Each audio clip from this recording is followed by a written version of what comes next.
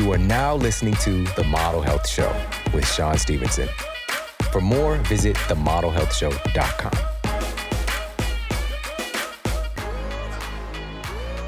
Welcome to The Model Health Show. This is fitness and nutrition expert Sean Stevenson, and I'm so grateful for you tuning in to me today. On this episode, we're going to be talking about 7 mind-blowing benefits of coffee. We're going to be talking about its impact on fat loss, cognitive performance, and so much more. Coffee is actually the most commonly consumed beverage in the entire world, yet there is so much uncertainty about its benefits and potential downsides. We're going to dissect all of that today. Now, this is coming from someone who is definitely not interested in coffee personally.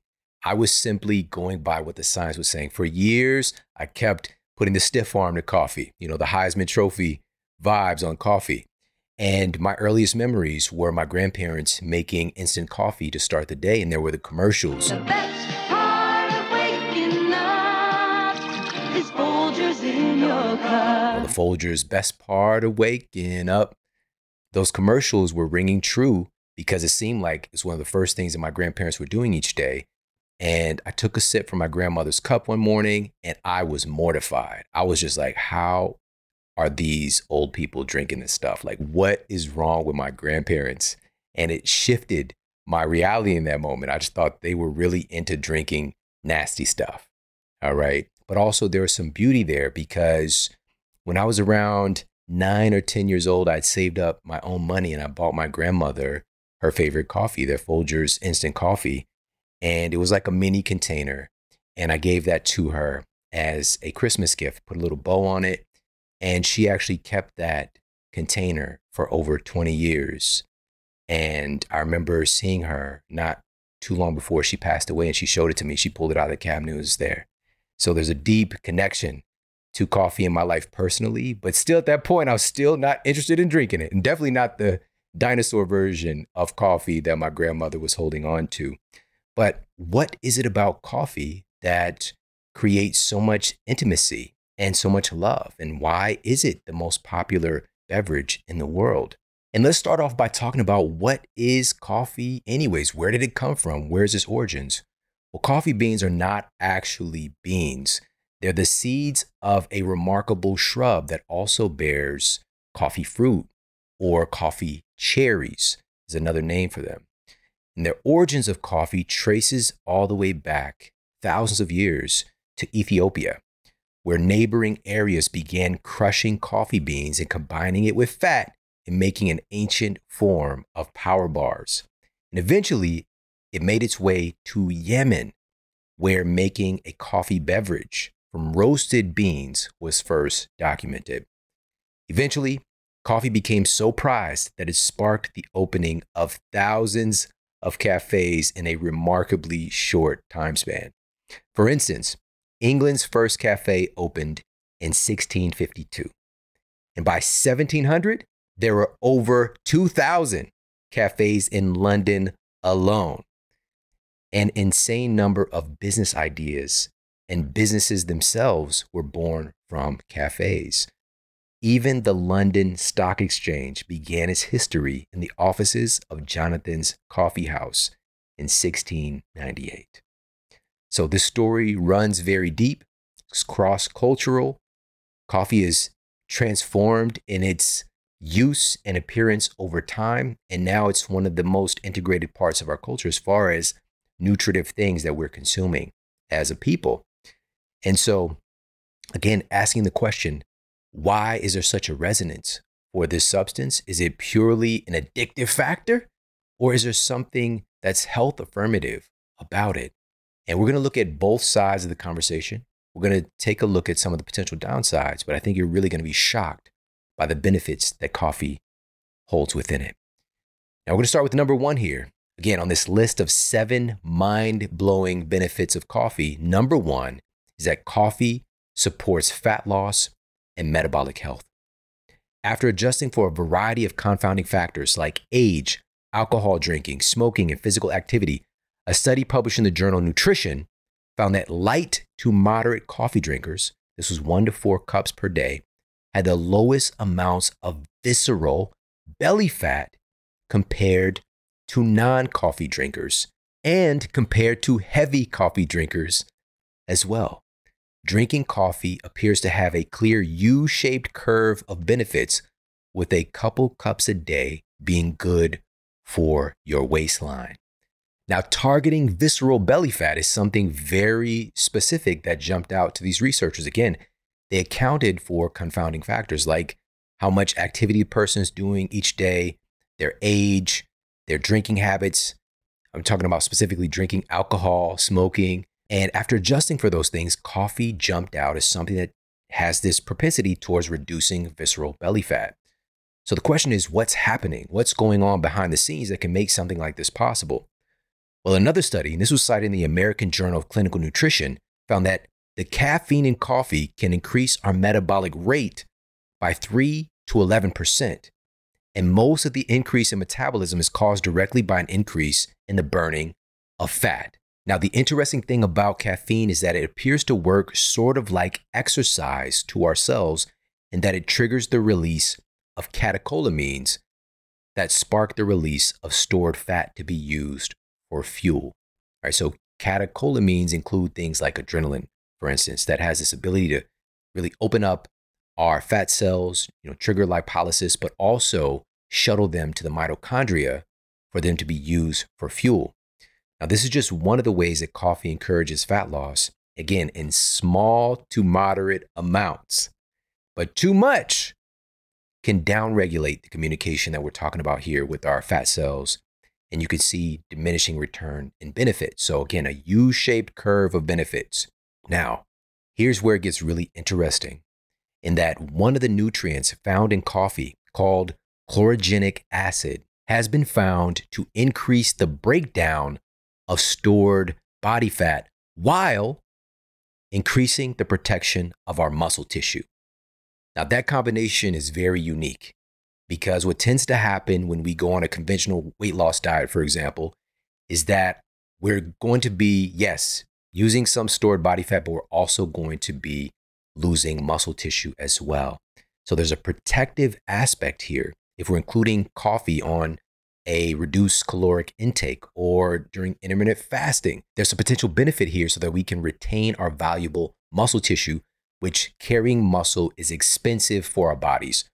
Our muscle tissue is very energy intensive, and it's very expensive for our metabolism because muscle tends to burn a lot of energy.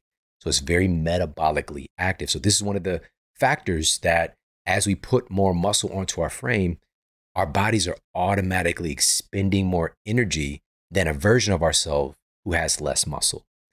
So chlorogenic acid is one of the components in coffee that is found. If we're looking at how is this happening, how is this metabolic benefit taking place, how is fat loss taking place, chlorogenic acid is one of those components. Now, in addition to this, according to data published in the journal Biochemical Pharmacology, coffee is able to accomplish this feat of protecting our muscle tissue while boosting the rate of fat being burned through the action of something called AMPK, or I call it AMP activated protein kinase, or AMPK for short. AMPK has several remarkable influences on our health, including improved glucose transport to our brain cells, which might lean into some of the cognitive benefits that we see with coffee that we'll get to in a bit. But also, AMPK helps to regulate inflammation and to reduce inflammation in the body. And also, it enhances something called autophagy to clear out metabolic waste products from our cells. Anything that can help to maintain our valuable muscle tissue is especially significant for our metabolic health. And coffee, again, we're talking about coffee here. We're talking about coffee. We're talking about practice. We're not talking about the stuff that's added into coffee. All right. All of the sugar and artificial sweeteners and artificial creamers and all of these things. We're talking about coffee. All right. Now, coffee without all of the problematic additives, like, again, artificial sweeteners, sugar, these highly processed creamers. Coffee itself supports the action of AMPK, assisting in energy utilization, cellular homeostasis, and preventing the haphazard loss of our valuable muscles. So again, this is just number one of these 7 mind-blowing benefits of coffee. Coffee has a remarkable benefit to support fat loss and metabolic health. Now we're going to move on to number 2 on this list.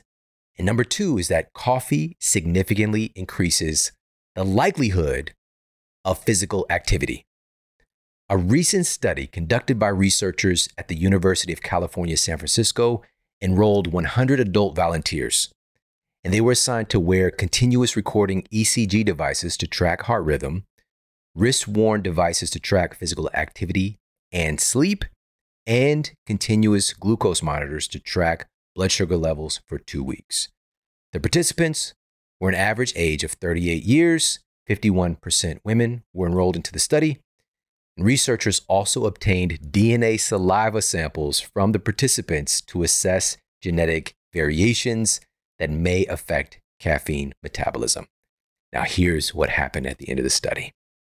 Participants who consumed coffee logged more than 1,000 additional steps per day compared to days when they did not drink coffee.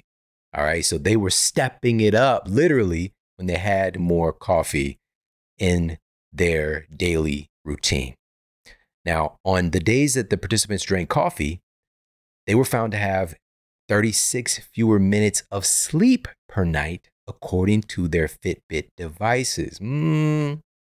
Got a little red flag here. What's going on? We'll get to this in a moment. The researchers also noted that drinking more than 1 cup of coffee, again, more than 1 cup, doubled the number of irregular heartbeats arising from the heart's lower chambers, right? We know we got that 4-chamber, right? We got a 4-chamber heart. The 2 lower chambers doubled the number of irregular heartbeats. In contrast, drinking more coffee was associated with fewer episodes of abnormally rapid heart rhythm arising from the upper heart chambers. So it seemed to have this really interesting balancing effect in the study participants. And we're also going to look at long-term, because this is an acute thing. This was just a very short study period of just 2 weeks. Now, also, each additional cup of coffee consumed was associated with nearly 600 more steps per day and also 18 fewer minutes of sleep per night. All right, so we got one thing that appears to be really remarkable and one thing that appears to throw up a red flag. And also the impact on blood glucose in this short stint, this 2-week study period, was negligible, as noted by the researchers. Now, again, we've got something that is affirming that coffee has this ability to significantly increase the likelihood of us being physically active. And we need that. We're the most sedentary population in the history of humanity. All right, we are well endowed in sitting in chairs. All right, we are highly skilled in chair sitting and being sedentary. And our bodies are going to adapt to those conditions. You know, that's one of the things about our species. We're very adaptable. And so this sedentary behavior is then leading to this adaptation and all kinds of metabolic adaptations as well, because we're not using our bodies. And so we're seeing these sharp increases in obesity rates and cardiovascular problems and mental health issues. The list goes on and on and on, and they all tie together. And one of the biggest changes as far as our genetic inputs is our sedentary behavior. And so this beverage that's been, again, utilized for thousands of years has this propensity towards getting us up and getting us stepping in the name of love. All right. Now, we cannot ignore the potential red flags here.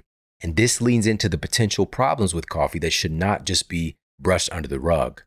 What about this heart arrhythmia thing, right? We got the 2 chambers doing something a little different. The other 2 chambers are like acting even better than if you didn't have coffee. Well, additionally, looking at a longitudinal study, so longitudinal data. So this is being tracked over 12 months of a study period by the same researchers, rather than this acute 2-week study that we were looking at. And this 12-month study includes over 1,300 participants, with 61% of them having more than 1 caffeinated product daily. And the study stated, quote, "The researchers found no difference in the number of premature atrial contractions or premature ventricular contractions per hour across levels of coffee, tea, and chocolate consumptions.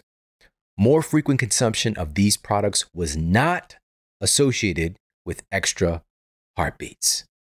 All right, so looking at the data over a long term, our bodies make this really interesting adaptation. What we might not see in an acute circumstance where we're bouncing around to having some coffee or maybe introducing coffee for the first time, or having it in short stints and then not having coffee, our body seems to have this resonance to adapt.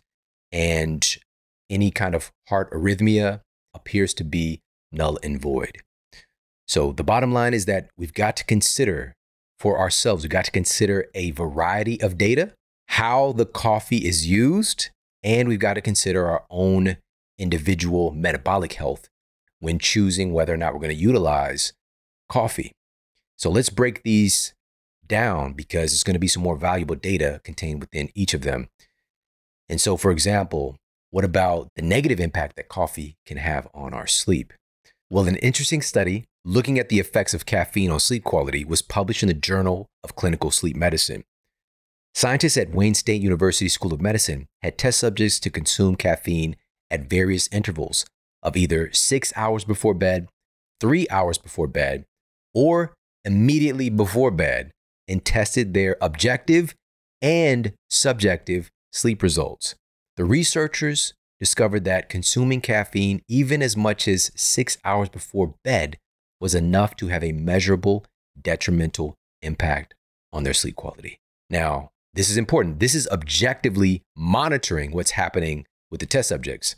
But subjectively, again, according just to the study participants' own beliefs, subjectively, they might have thought that they got 7 hours of sleep, for example, but objectively, their sleep cycles were demonstrated to, again, in consuming caffeine, lose about an hour of their actual sleep quality. So they could have been unconscious for 7 hours and believe that they slept for 7 hours, but they only got the accumulative benefit of 6 hours of sleep because the caffeine disrupted their sleep cycles. Now, the researchers noted that moderate to large doses of caffeine, commonly found in increasingly popular energy drinks and supercharged coffee products, are the particular culprit, because in the study, 400 milligrams of caffeine was used, which is just above the amount you'd find in a grande cup of coffee at a Starbucks, for example. Now, though many people wouldn't down a grande close to bedtime, even having a smaller amount can be sketchy for some folks, depending upon our unique metabolism of caffeine. So we're going to circle back and talk about our unique caffeine metabolism in a moment. But what's important to understand here is that if we're going to utilize caffeine, we want to utilize it earlier in the day. All right. So for some folks, caffeine can have a half-life of about 5 hours. And this is according to the American Academy of Sleep Medicine. They're noting that the average person has a caffeine half-life of about 5 hours. Okay. Now, this can vary significantly because other reputable resources say that the half-life for the average person is closer to 8 hours.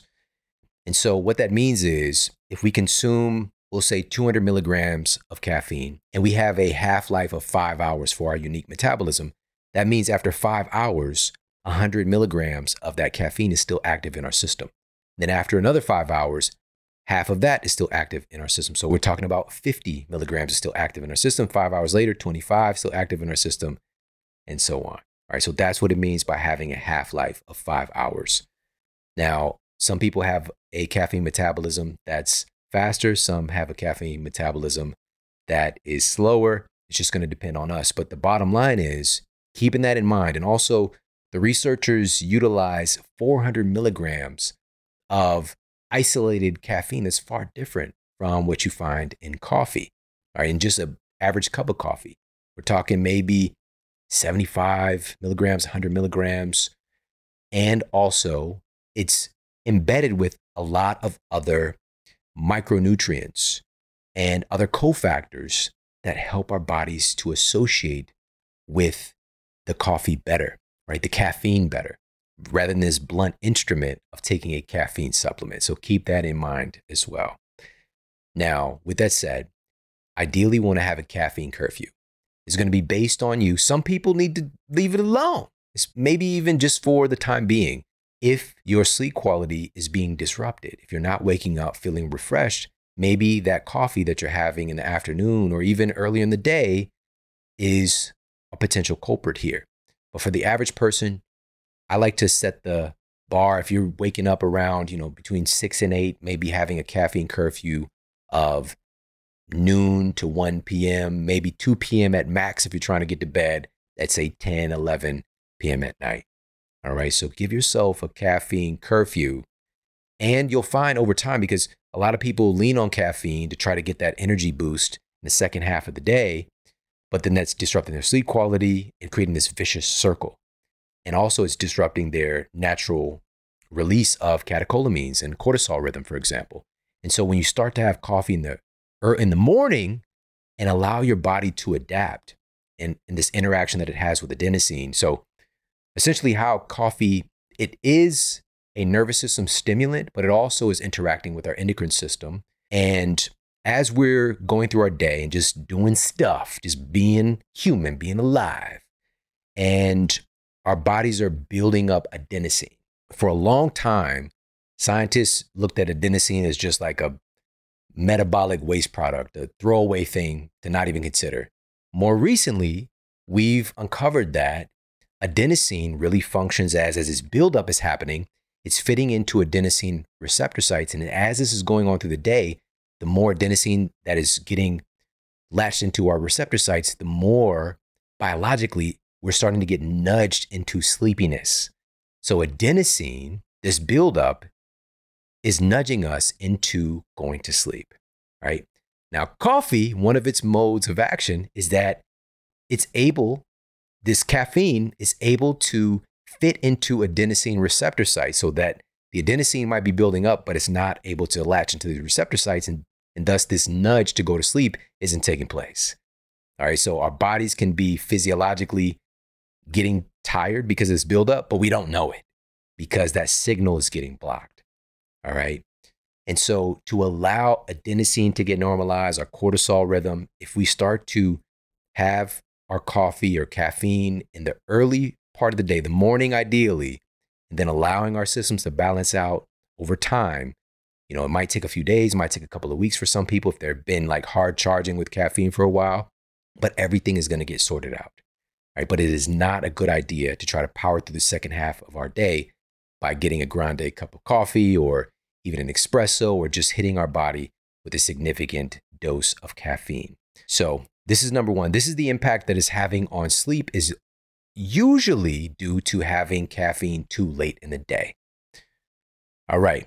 Now, also another potential culprit here we got to look at is the amount of caffeine that we're consuming. So I just mentioned 400 milligrams synthetic caffeine versus 200 milligrams in a high quality coffee. Very, very different metabolic impact. Now, there's a bell-shaped curve of benefits with 1 to 4 cups as far as the data is concerned. Even 1 to 3 cups in a bunch of other studies is showing a tremendous amount of benefit.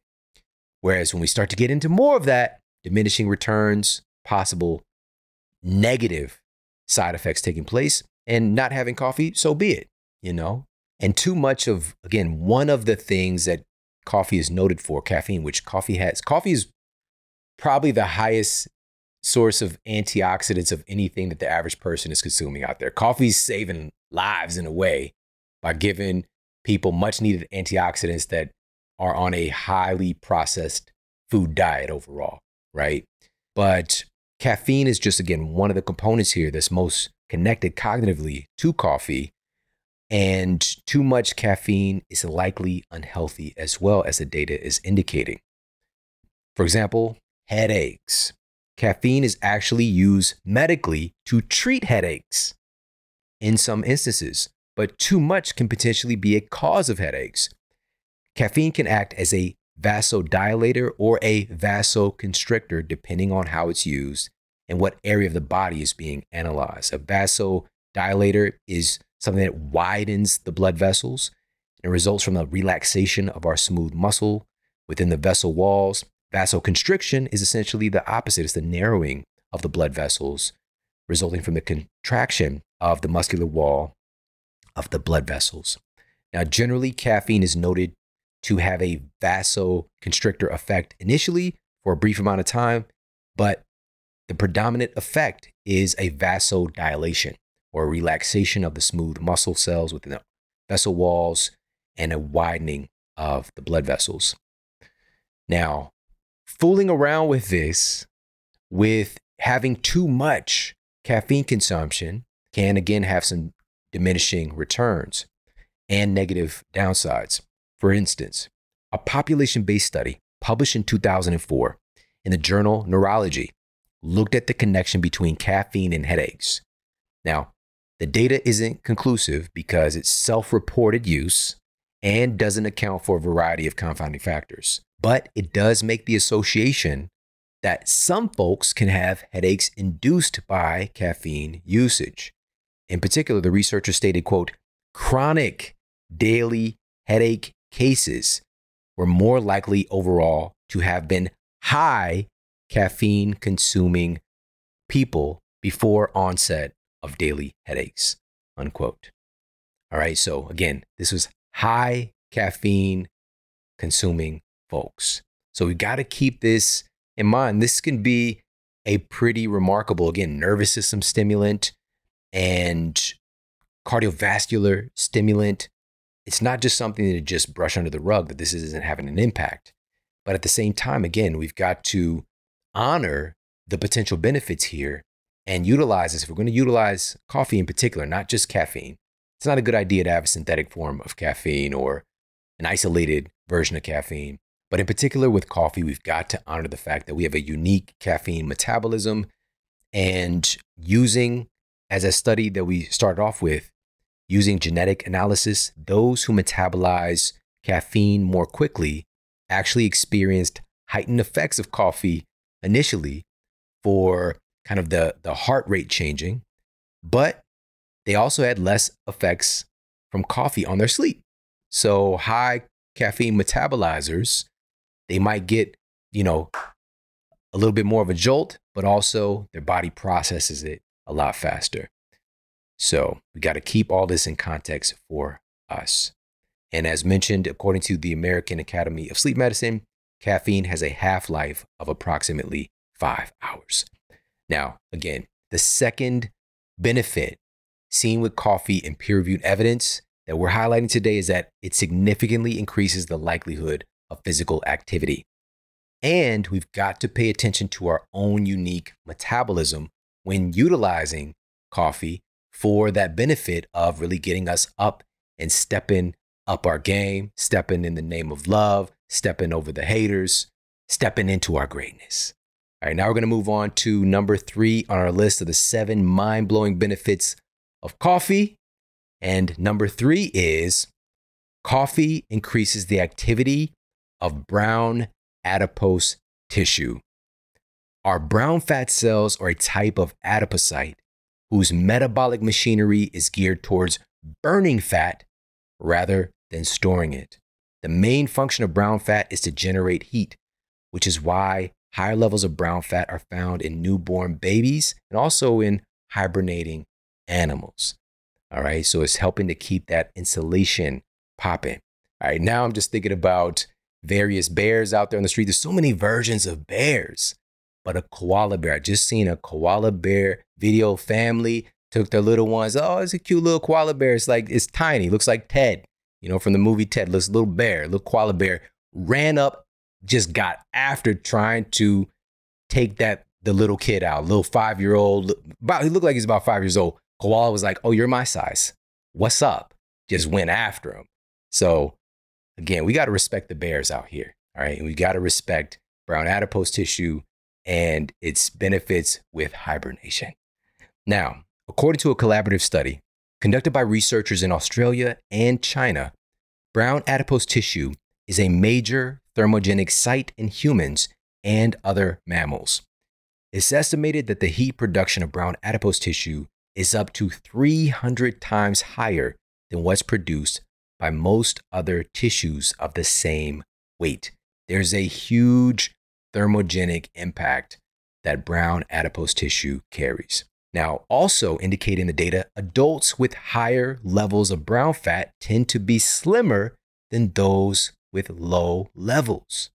Now, here's the thing.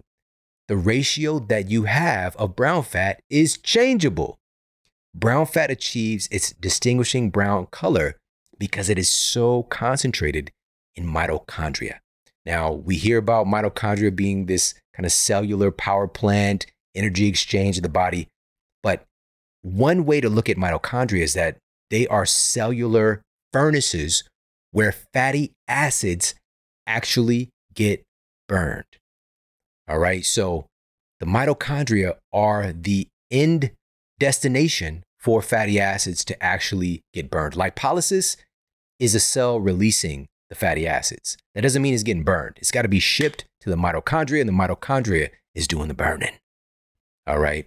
And brown adipose tissue is brown because it's so dense in mitochondria. That's what makes it so remarkable.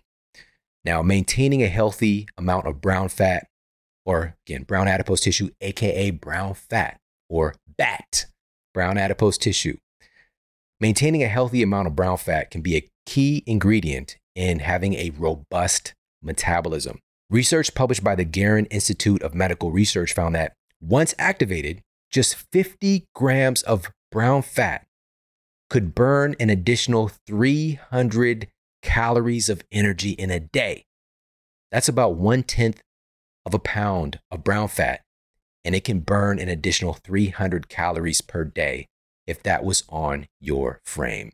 Now, in addition to brown fat, which again, we've already highlighted how remarkable it can be for our metabolism, there's also another type of fat that can have some of the same metabolic potential.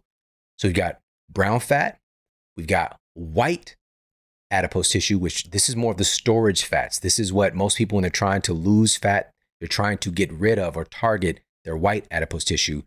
But in between both of them, the brown and the white, there's the beige. There's the beige fat. And beige fat is fascinating in that it appears to have the flexibility to act like either white fat or brown fat, depending upon environmental inputs, right? Epigenetic influence, right? Things that we're doing within our bodies and what's happening in our environment. According to scientists at Georgia State University, beige fat has potent potential to fight obesity in much the same way as brown fat by burning fuel rather than storing it. But beige fat is genetically distinct from brown fat. Brown fat cells are born from stem cell precursors that also produce muscle cells. Beige fat, on the other hand, forms within deposits of white fat cells from beige cell precursors. And it appears that certain lifestyle factors can influence the browning of cells within the white fat cell communities. All right, so certain lifestyle factors can influence whether we're having our white fat cells, these kind of beige fat precursors within white cells, the browning of that cell so that it leans towards burning fat rather than storing it. Now, what are one of those lifestyle factors? And this is where coffee comes in to the conversation. A fascinating connection between coffee and metabolism is highlighted in a recent study featured in the journal Scientific Reports. Scientists from the School of Medicine at the University of Nottingham discovered that coffee may be able to influence the activity of your brown adipose tissue. Now, what the researchers found was that coffee appears to nudge our beige fat cells into the fat-burning brown fat side. Plus, the researchers used thermal imaging and found that drinking coffee actually lights up brown fat dominant locations on our bodies, indicating increased thermogenesis. All right, so we've got brown fat as we mature into adulthood. Most of it that's still hanging around is going to be around our sternum, right? So around our chest, around our clavicles, our collarbones, around our shoulders, down our spine. This is where we're going to have these different pockets of brown adipose tissue. But again, we can influence how much brown fat we're actually carrying. Now, to reiterate, what we're doing here is we're altering our body composition, targeting adding more brown adipose tissue or helping it to mobilize in an intelligent way by utilizing coffee, and understanding that this is going beyond just micromanaging what we're eating and how much exercise we're doing.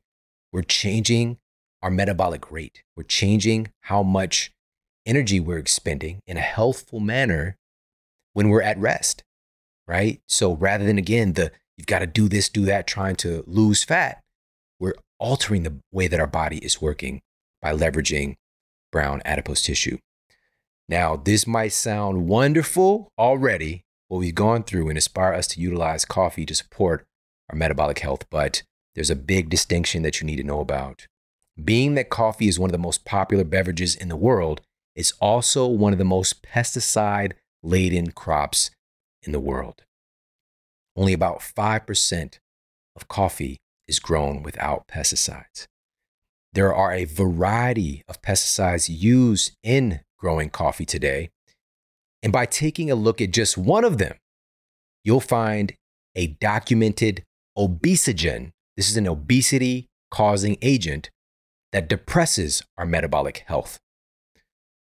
This pesticide used in growing coffee is called chlorpyrifos, and it's one of the most widely used pesticides in the world. In a recent study cited in the peer-reviewed journal Nature Communications stated, quote, chlorpyrifos suppresses diet-induced thermogenesis and the activation of brown adipose tissue, suggesting its use may contribute to the obesity epidemic, unquote. That is a big statement.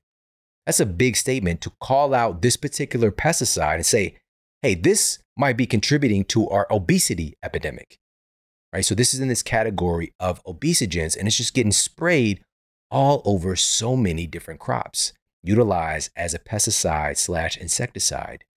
Now, to take this another step, actually backwards, a recent study published in the journal Chemosphere uncovered that the intake of chlorpyrifos can promote obesity and insulin resistance through influencing gut and gut microbiota. And this was a mouse model for this particular study, but these negative effects are seen in both humans and in lab animals as well. Now, chlorpyrifos was actually invented as an alternative to the deadly pesticide DDT, which DDT itself was used as a substitute for toxic lead arsenate. And this trend, toxic lead arsenate to DDT to chlorpyrifos, has become something is called a pattern that's well noted in science called, quote, regrettable substitution. Regrettable substitution. All right. Okay, this thing is causing harm to humans. Let's do this thing instead. Oh, damn. That hurts us too, right? Regrettable substitution.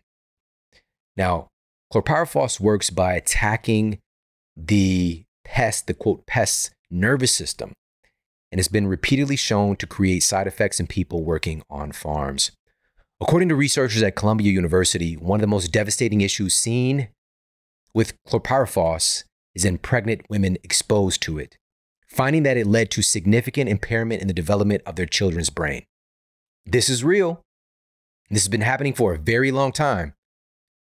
This is why chlorpyrifos was in process of being taken out of the food supply many years back, but then it got caught up in legislative red tape because these companies that are utilizing this very cheap pesticide and, again, making so much money on the back end through their farming practices, they don't want to lose out on this. So they're going to fight it. And they have so much power to influence government regulation. We think that we can just decide like, oh, something's bad for us. We shouldn't have this. We shouldn't be exposed to this. It's hurting our bodies. It's hurting our babies. It should be stopped. You don't have that much influence as far as what's happening out there. We have influence over what we're doing, what our families are doing, but bigger picture, drug lobbyists, food lobbyists are some of the mightiest influensive powers in the United States by far, by far. And we've, of course, talked about this multiple times on the show in the past, but, the amount of money, we're talking about the magnitude of billions of dollars have been doled out to influence politicians. As a matter of fact, in 2020 alone, 2/3 of the United States Congress members received a check from the pharmaceutical industry. It is very pervasive, right? So, and then couple that again with big ag, right? Food industry as well, putting money into the pockets of politicians who they might start off with this hope and this altruism and wanting to do right and uplift their communities. But if you're going to be a part of the system, you're going to be impacted by these industries who are making outrageous amounts of money through the farming of sick people, the creation of sick people, and the farming of sick people and doling out medications. And so, again, chlorpyrifos should not be used in the growing of food, but it still is today. And also, what I mentioned earlier about the impact it has on the gut microbiota, chlorpyrifos works by attacking the insect's nervous system. Our microbiome, our bacteria, is smaller than these tiny pests that chlorpyrifos is trying to kill. What do you think is going to happen? It's designed to destroy and disrupt very, very small things, the survival of very, very small things. And if we're talking about the nervous system, our gut is often referred to as the enteric nervous system or second brain. And it's only second to the brain as far as its concentration of neurons. We've got about 100 million neurons in our gut. This is more than our spinal cord and even our peripheral nervous system. And again, these pesticides are designed to target the nervous system. And as I stated earlier, this is just one of the pesticides that's used in the growing of coffee. So organic coffee is a must. It's a must. If you're going to drink coffee, get the good stuff, at least, because you don't want to do something that is potentially good for your metabolic health and health overall, and then having it along with something that is incredibly detrimental to our health. All right. So having organic coffee plus having coffee that's combined with the balancing effects of something like medicinal mushrooms puts it in a league of its own. It helps to ratchet down what we might consider to be this kind of blunt impact of a caffeine source.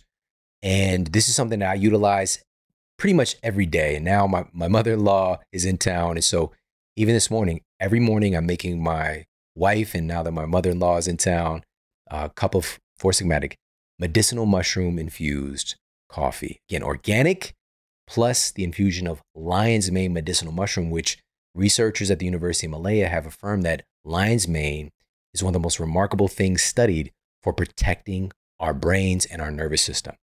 And also they're studying it for its neuroregenerative effects and its ability to actually stimulate neurogenesis and repairing the brain and assisting in neuroplasticity. And also we've got data affirming how it has anti-anxiety effects, and the list goes on, helping us to really cope and modulate stress. So this is in the coffee blend that I made for myself, my wife, my mother-in-law, and it's a really special part of our day. Again, this is coming from somebody who is not an advocate for coffee in any form or fashion, but the data was just so robust. And having that along with, again, organic coffee infused with medicinal mushrooms, wow, you got a seriously powerful combination. This is coming from Four Sigmatic. For my coffee, they're doing stuff the right way. Go to foursigmatic.com/model. That's FOURSIGMATIC.com/model. Get 10% off all of their incredible mushroom coffees. Another one has L-theanine and cordyceps. And the blend that I had today was lion's mane and chaga. And they've also, if you're not a fan of coffee, they've got amazing medicinal mushroom elixirs that are dual extracted. They're doing stuff the right way. They're actually getting the nutrients out that other companies might say they're doing, but they're actually extracting it in time-honored methods. And again, everything is organic and done the right way. And also, there's Rishi Hot Cocoa as well that is really popular. So, huge fan, highly recommend. They've got instant coffee packs. They've got ground coffee. They've got whole beans. They've got everything that you're looking for. Go to foursigmatic.com/model for 10% off everything. And now, again, understanding the potential benefit that we have with coffee on brown adipose tissue, yes, I like that. Versus the potential downside with pesticides coming along with coffee, I don't like that. All right. We've got to make a choice here. And if we're going to use coffee, avoid the stuff that's sprayed with pesticides. You got to go organic if you're going to do the coffee. Now we're going to move on to number 4 here on our list of 7 mind-blowing benefits of coffee. Number 4 is that coffee improves endurance. A double-blind, randomized crossover study cited in the European Journal of Applied Physiology analyzed the impact caffeine had on cycling performance of study participants. After compiling the data, and again, this is a crossover study where test participants experienced the caffeinated condition and the non-caffeinated condition in their cycling test. After compiling the data, they found that consuming caffeine increased time to exhaustion during exercise by 12%. All right. So they were able to go 12% longer before reaching exhaustion and significantly reduce subjective. So looking at objectively what they were able to do, but subjectively reduced their levels of fatigue for each individual study participant. All right, so really, really remarkable. So we've got a greater output in the real world and also subjectively not feeling as fatigued by utilizing caffeine found in coffee. Another double-blind, placebo-controlled crossover study with skilled golfers analyzed their performance during an 18-hole round of golf on 2 consecutive days with and without caffeine. Again, this is in a blinded condition. The study was published in the journal Medicine and Science in Sports and Exercise, and here are the results. The golfer's total score, greens in regulation, and drive distance were statistically better during the caffeine condition compared to those during the placebo condition. Subjectively, the golfers also had statistically significant perceived feelings of energy and less fatigue when in the caffeine condition. And there were no substantial differences in heart rate or breathing rates, peak trunk acceleration, or putting posture between conditions or over the round when compared to the placebo condition. Yet another study, this one was published in Aging, Clinical, and Experimental Research, and this study was analyzing the physical performance of elderly men, and it found that, quote, coffee consumption was independently associated with better physical performance, reflected in a faster gait speed in old men. All right. They were out here with that gait. They were striding. All right. They hit that stride by having coffee in their bodies. All right. So again, from multiple perspectives in a variety of performance conditions, coffee is clinically proven to improve our endurance and overall athletic performance. Now we're going to move on to number 5 on our list of 7 mind-blowing benefits of coffee. Number 5 is coffee increases longevity. A meta-analysis of 40 studies published in the European Journal of Epidemiology revealed that regularly drinking coffee was associated with a lower risk of death from cardiovascular disease, from certain types of cancer, and from all-cause mortality. Although this is a notable association, okay, association, not causation, the researchers did a great job in adjusting for a variety of confounding factors like age, obesity, alcohol consumption, smoking status, and more, and still found that drinking coffee stood out as a strong element of longevity. All right, another study, and this one was published recently in 2021 in the journal Nutrients. It tracked over 1,500 test subjects for 18 years to identify the impact of coffee consumption on mortality. What was interesting is that they looked at the impact of both caffeinated and decaffeinated coffee consumption. After compiling the data, the scientists found that drinking 1 or more cups of coffee per day was associated with a lower risk of all-cause mortality versus not drinking coffee. A lower cancer mortality was observed among drinkers of more than 1 cup per day compared to non-coffee drinkers, and notably, only the consumption of caffeinated coffee was associated with lower all-cause mortality. So this might be speaking to the fact that some people might be drinking coffee, the decaf, and really missing out on the bang for the buck they might want to be getting. All right, so we might be shooting blizzangs. And this also reminds me of a decaf coffee commercial featuring the one and only Chris Farley getting served some decaf. Sir, do you realize that you are not drinking regular coffee, but Colombian decaffeinated coffee crystals? What? I said you're drinking Colombian decaf coffee crystals.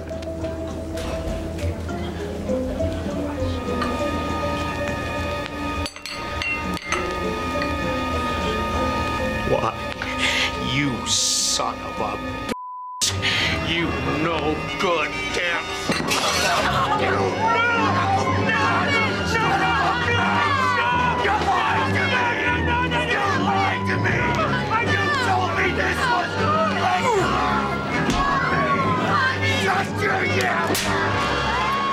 So you got to be careful because you might be doing this process and missing out on the thing that provides the most value. All right. But some folks just like the taste, but they might be missing out on something that's actually extending their lifespan.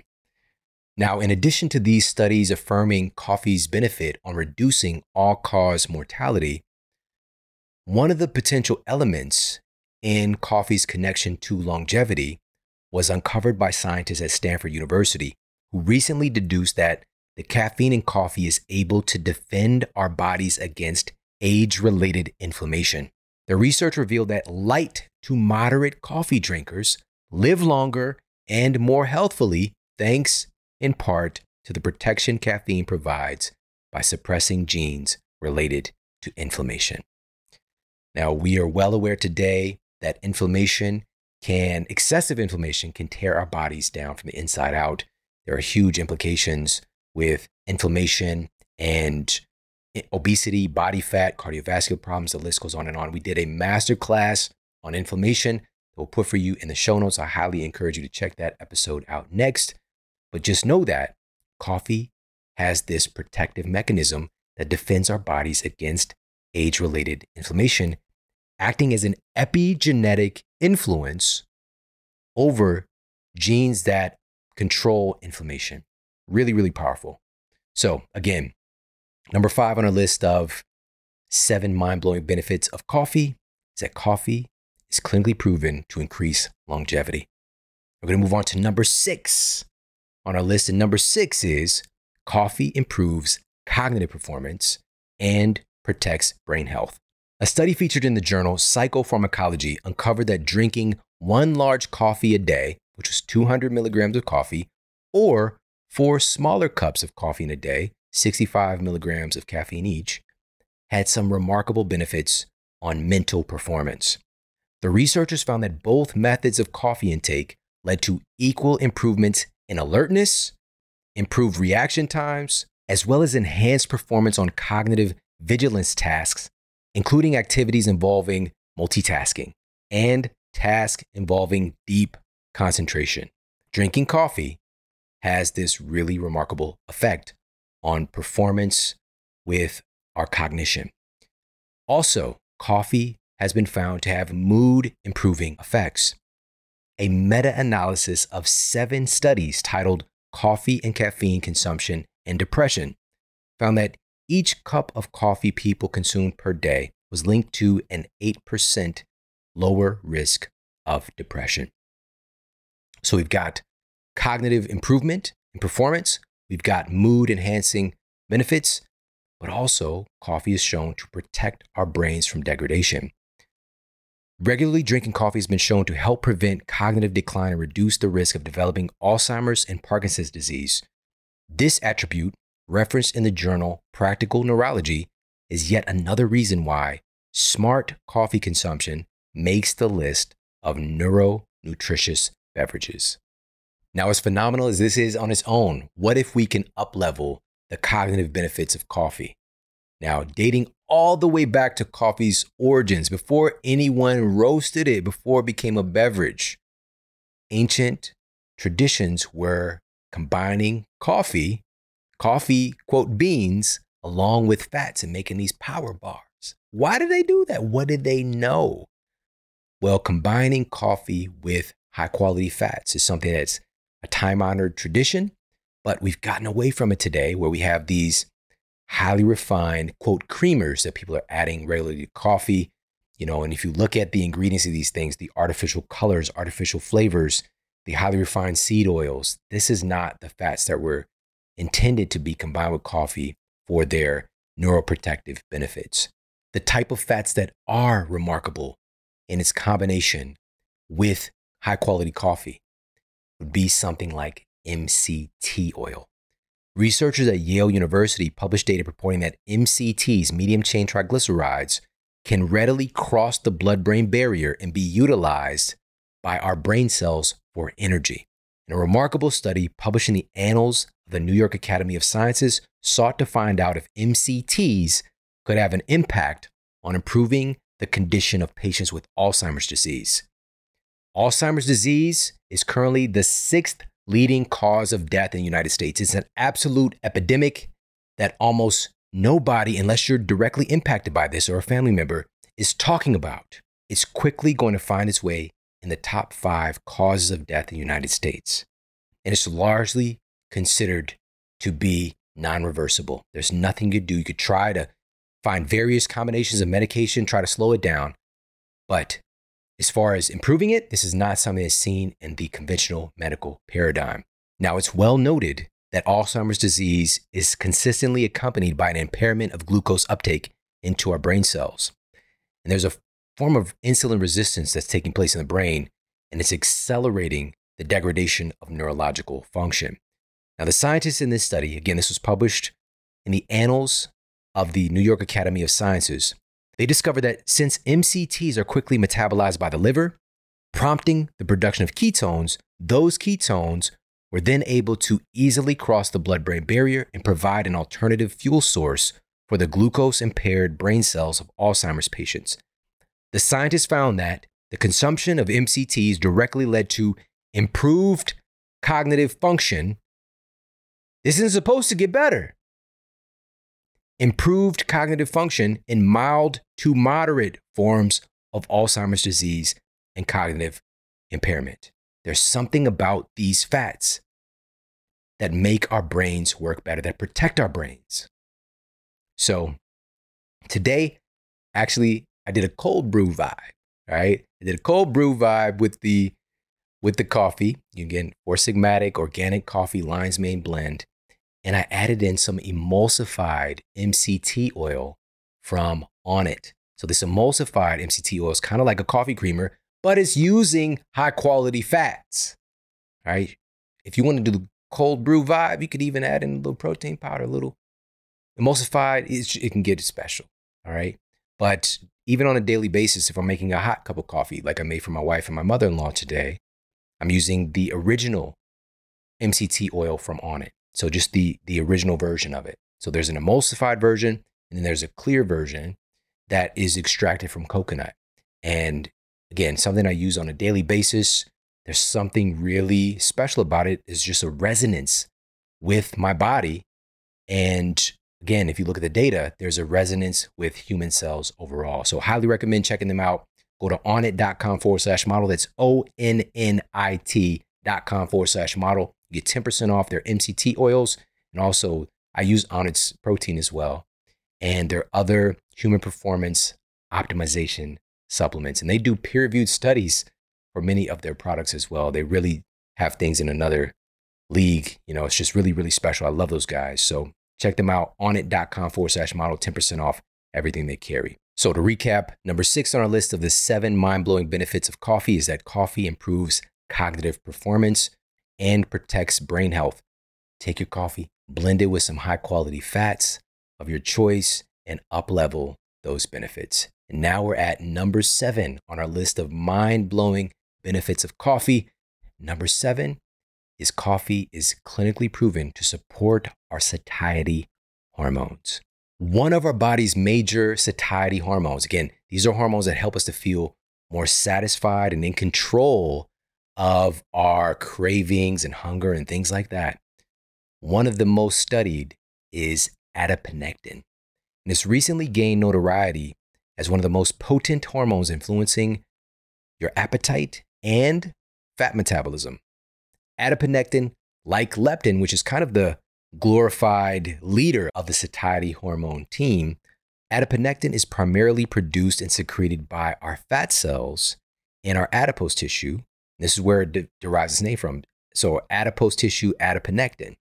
And it's been noted to help your body to move body fat, stored fat, away from the visceral belly fat area to regions of the subcutaneous fat area where it's more readily accessible and also less dangerous, because the most dangerous form of storage fats is visceral belly fat. And this is the type of belly fat that's more associated with insulin resistance, cardiovascular damage, cancer, the list goes on and on. So adiponectin has this really strange ability to kind of get body fat to be ejected from our belly fat and shipped elsewhere. Now, low levels of adiponectin have actually been associated with insulin resistance, obesity, and metabolic syndrome. So not having adequate levels of adiponectin. And researchers at the University of Pennsylvania recently discovered that optimal levels of adiponectin can potentially support fat loss without increasing appetite.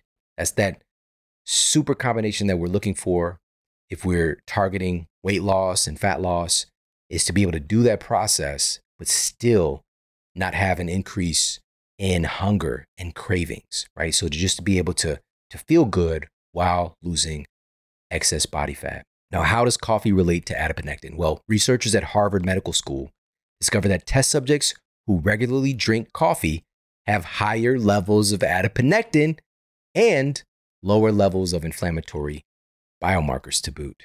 In addition to that, another study that's published in the American Journal of Clinical Nutrition revealed that coffee can also stimulate the release of another satiety hormone called CCK. When you eat a meal, CCK is called into action to help you to secrete bile to assist in digesting dietary fats. Its release also increases satiety to help you feel fuller faster. And CCK is produced primarily by cells in your gut. And according to research published in the journal Physiology and Behavior, optimizing levels of CCK could play a key role in reducing levels of body fat. All right, really, really cool stuff there with satiety. And a lot of people find this to be true. Having some high quality coffee in the morning really helps to modulate and lower their propensity towards hunger and cravings. So the quality matters. Also, combining coffee with high quality fats really does some wonderful things for our satiety. Now, one other hormone that's involved in our overall metabolic health that coffee influences is insulin. And insulin, glucagon, they're all tied together in this satiety equation as well. It has a lot to do with energy metabolism and how we feel. A study that was published in the journal Nutrients states, quote, "One major effect of coffee actions appears to be the liver, causing improved fat oxidation and lowered risk of steatosis. Another major effect of coffee intake is preservation of functional beta cell mass via enhanced mitochondrial function," unquote. Coffee has a remarkable resonance with human biology, and we have to make sure that quality is acknowledged. We can utilize this for the betterment of our health and well-being, and that is the mission moving forward. Now, today's episode is part of a new series that we're doing this year. Each and every month, we'll do a deep dive into an exceptional food or beverage to deconstruct its potential benefits, modes of action, and how to best utilize them. Today's highlight is the much beloved coffee. And if you're watching on YouTube, make sure to leave a comment below. Let me know what was the thing that really jumped out for you as far as benefits from coffee. What really made you sit up and pay attention? And of course, make sure that you're subscribed to the YouTube channel. We've got some incredible content coming for you this year. It's really going to knock your socks off. So make sure to stay tuned. I appreciate you so much for tuning into the show today. And if you got a lot of value out of this, please share this out with your friends and family. You could share this via social media. You could tag me. I'm at Sean Model. Take a screenshot of the episode. I'm at Sean Model on Instagram and Twitter. And of course, you could send this directly from the podcast app that you are listening on. Remember, sharing is caring. Get this information and empowerment into more people's hands. I appreciate you so much for tuning into the show. We got epic masterclasses and world-class guests coming very, very soon. So make sure to stay tuned. Take care. Have an amazing day. And I'll talk with you soon. And for more after the show, make sure to head over to themodelhealthshow.com. That's where you can find all of the show notes. You can find transcriptions, videos for each episode.